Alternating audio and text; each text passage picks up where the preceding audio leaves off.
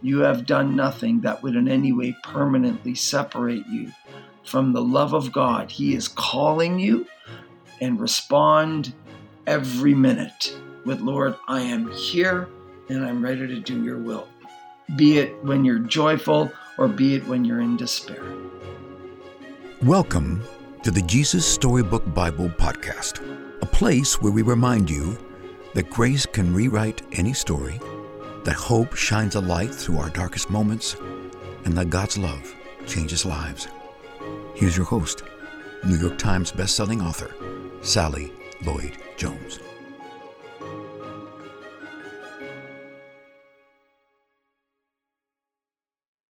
Hello, I'm Sally Lloyd-Jones, author of the Jesus Storybook Bible, which tells the story of God's wonderful, never stopping, never giving up, unbreaking, always and forever love. Welcome to the show.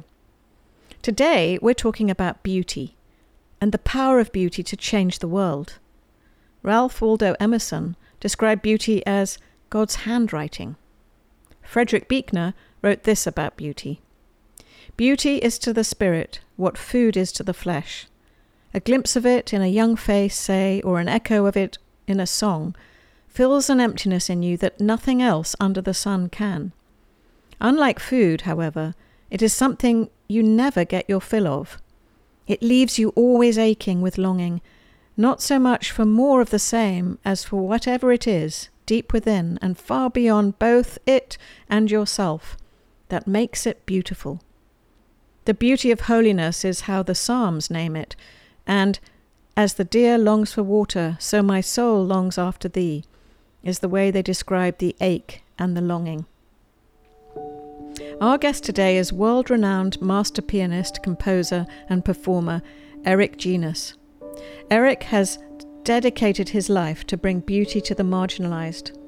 In 2015, he launched Concerts for Hope, and he's traveled all over the world performing in prisons. As he says, quote, "My hope is not to entertain. My hope is to provide dignity. If we all collectively take our little gifts, we can make the world a better place." End quote. It's a beautiful message of hope and joy and wonder. He talks about how a piano opened up a whole world to him. He talks about Cicero and Plato and what true charity looks like. And he shares some profoundly moving stories, like the one about what happened one time when he was playing a concert in a children's prison and one 15-year-old stood up. But I'll let him tell you that story. As Martin Luther said, "Beautiful music is the art of the prophets that can calm the agitations of the soul.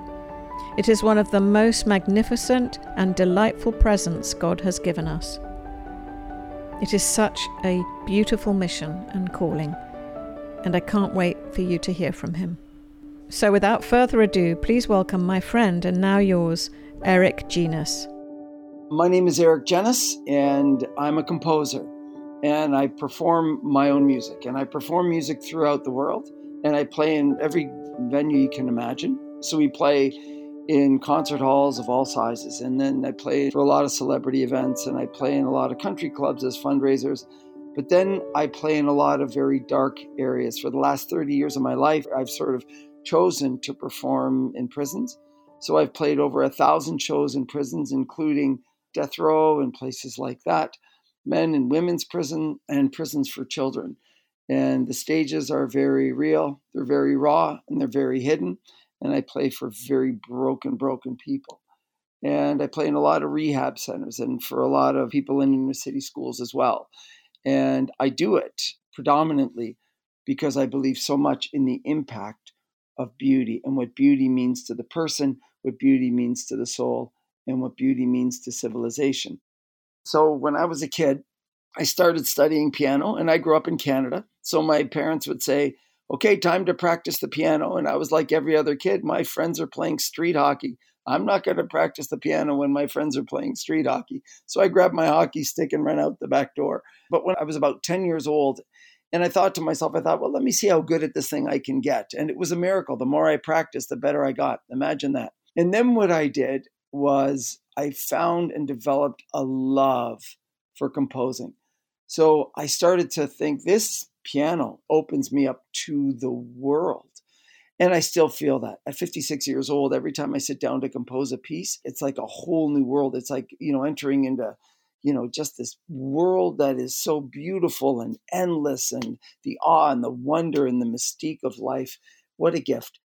But then, I just started playing in places and people started asking me to perform, for their organizations. And then I started to perform all over. Now, unlike any other time in history, our young have full exposure to music. They have full exposure. They can listen to whatever they want, whenever they want, in any environment they want, as many times as they want. They're not restricted by anything. I play for thousands of third graders every year. But if you give a third grader a steady diet of, aggressive music, then they're going to look at life through the lens of aggression and anger. And if you give a kid, steady diet of pessimistic music and music that is cynical, they will look at life through the lens of cynicism, of pessimism, and of no hope. And if you give a child beauty, then they will look at life through the lens of the awe and wonder that we were all meant to view life. And so I look at this and I think, the impact. Even Plato talked about it. He said, if you want to govern a nation, you don't need the laws. All you need is the music. And then he went on to say, music is a moral law. It gives soul to the universe and wings to the mind and flight to the imagination and a charm and a gaiety to life and to everything. Confucius said, if you want to know the morality of a nation, let me hear the music and I'll tell you of the morality. We've always known for thousands of years the impact of music. One of my most impactful encounters in these environments is I was playing for a youth prison. There was about 300 kids, and they were all tried and convicted as adults. These are 15-year-old kids that are about to go away for 30 plus years. And the one boy who was the leader in the room stood up in the end of the show, and he said, "Can I hear that violin alone?" He was so moved by the violin throughout the show, and the violinist played, and he started to weep in front of 300 other tough criminal children. And now that's a no-no. That's a sign of weakness. In the prison world, socially, you don't cry. I've had men leave my show because they're crying. And so this boy stood up and he said, "That violin's the most beautiful thing I've ever heard. Why have I never heard it before?" This one man doing a double life sentence for a double murder stood up in the middle of the second piece and he yelled out, "I forgot what hope felt like." And I was so moved that he was so moved. And I instantly felt ashamed because I thought to myself, I've never given a second thought to these people. I've never given a second thought. I could have lived my life and played in concert halls and never thought about them at all. And I could have lived just fine, except it wouldn't have been just fine. And so when that happened, I thought there's a whole ton of people out there that are so easily forgotten. There's a lot of people in this world that are easy to love, and then a lot of people in this world that are tough to love. And I have completely allowed myself to ignore those that are tougher to love. This is why I go in. It's for people like that young man. I thought, this is worthy of throwing my life at. Nobody cares about the stages. Nobody cares about the glory. Nobody cares about the celebrity status. That stuff is all irrelevant when we die. Nobody's going to remember that stuff. But the impact that you make is something that could have eternal consequences. And so I look at beauty and I think, I've been given this gift to be able to create music. I'll go wherever asked. I know they've done tough things and a lot of people have been hurt by criminality. And I get a lot of emails regarding that. Why do you go in and play? I don't understand why you're wasting your life playing for these people. And I understand their pain. But that's when I've sort of decided we give up on nobody. As soon as we start giving up on people and looking at, sort of one life as more valuable or worthwhile than another, then we really have dismissed the whole concept of the mystery of life and who we are and the purpose and the meaning and the dignity. It's not glamorous, but it is glorious.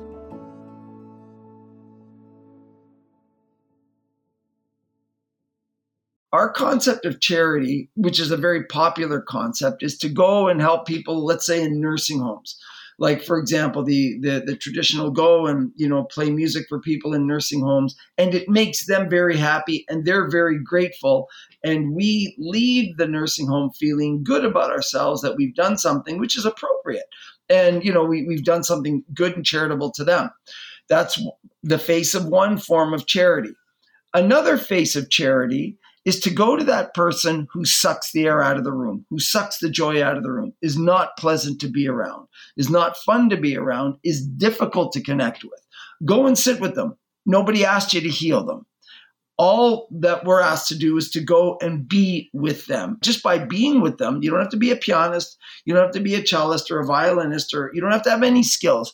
Just go and be with them. We forgot what we mean to each other. Just by being with that person, you will uplift their humanity, because just by being with them, what you're saying is, you are worthwhile for me to be there, and you are uplifting their humanity. And you're going to walk away and you may feel frustrated, and you may feel like it did nothing, and you may feel like all you did was go there and sort of waste your hour and to something that was very joyless.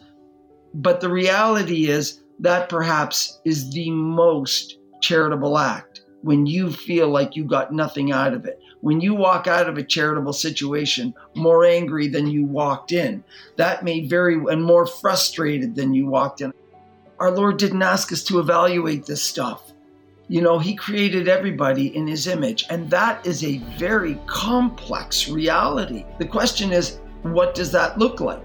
Well, it involves reflection, it involves abandonment, it involves action. It's not easy, it's not obvious, but it's so worthwhile. It is such a worthwhile pursuit to recognize that every person has a soul, and every person has been called to be drawn close to Christ. Christ is constantly pursuing that person, and through charitable works and inviting others, whether it's directly or indirectly, inviting them to a higher sense of humanity, and ultimately that higher sense of humanity, God willing, leads them to a realization of their own spiritual reality and that God is calling them.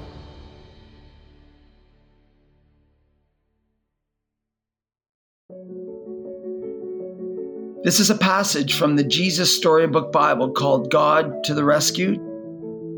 Joseph and his brothers grew old and died, but their children's children stayed on in Egypt, where they became a very large family. Later on, a new king began to rule, but this Pharaoh didn't remember Joseph, and he didn't like God's people. He made them into his slaves and beat them and made them work harder and harder. God's people cried out to God to rescue them, and God heard them. He remembered his promise to Abraham. He would look after his people. He would find a way to set them free. One day, Moses was looking after sheep when someone caught his eye. A bush was behaving very oddly. It was flickering with flames, but its leaves weren't burning up. He took a closer look. "Moses," boomed a big voice. Moses leapt back. The bush was talking to him. "I have heard my people's cries," God said. "I have seen their tears, so I have come down to rescue them. Go to Pharaoh and tell him to let my people go free." Moses was afraid, but God said, "I will be with you." That's the story of my life. I look at these prisons and I'm there with like a whole truckload of equipment thinking, what am I doing? Like I'm there at 5 a.m, ready to go through checkpoint to play like 3 or 4 concerts in a row. But you just go. And so I love this. Moses wasn't sure, didn't know what he was doing, didn't feel like he had the appropriate skills, but you just go. So I love this passage. I get a lot of strength from it.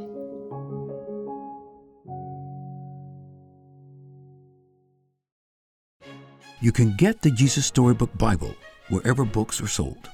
To find out more about the book and all of Sally's other books, please visit Sally at sallylloyd-jones.com and follow her on Instagram at Sally Lloyd Jones and a Jesus_storybook_Bible. Before we go, don't forget, God loves you with a never stopping, never giving up, unbreaking, always and forever love. Oh, hello, it's me again, Sally. I'm just popping back briefly to say two things. The first thing is, don't forget to subscribe to the show, because that way you'll get the stories straight to your phone. And the other thing is, while we're at it, would you rate the show and leave us a review? That would be so great, because it helps other people find the show too. I really appreciate your help. Thank you.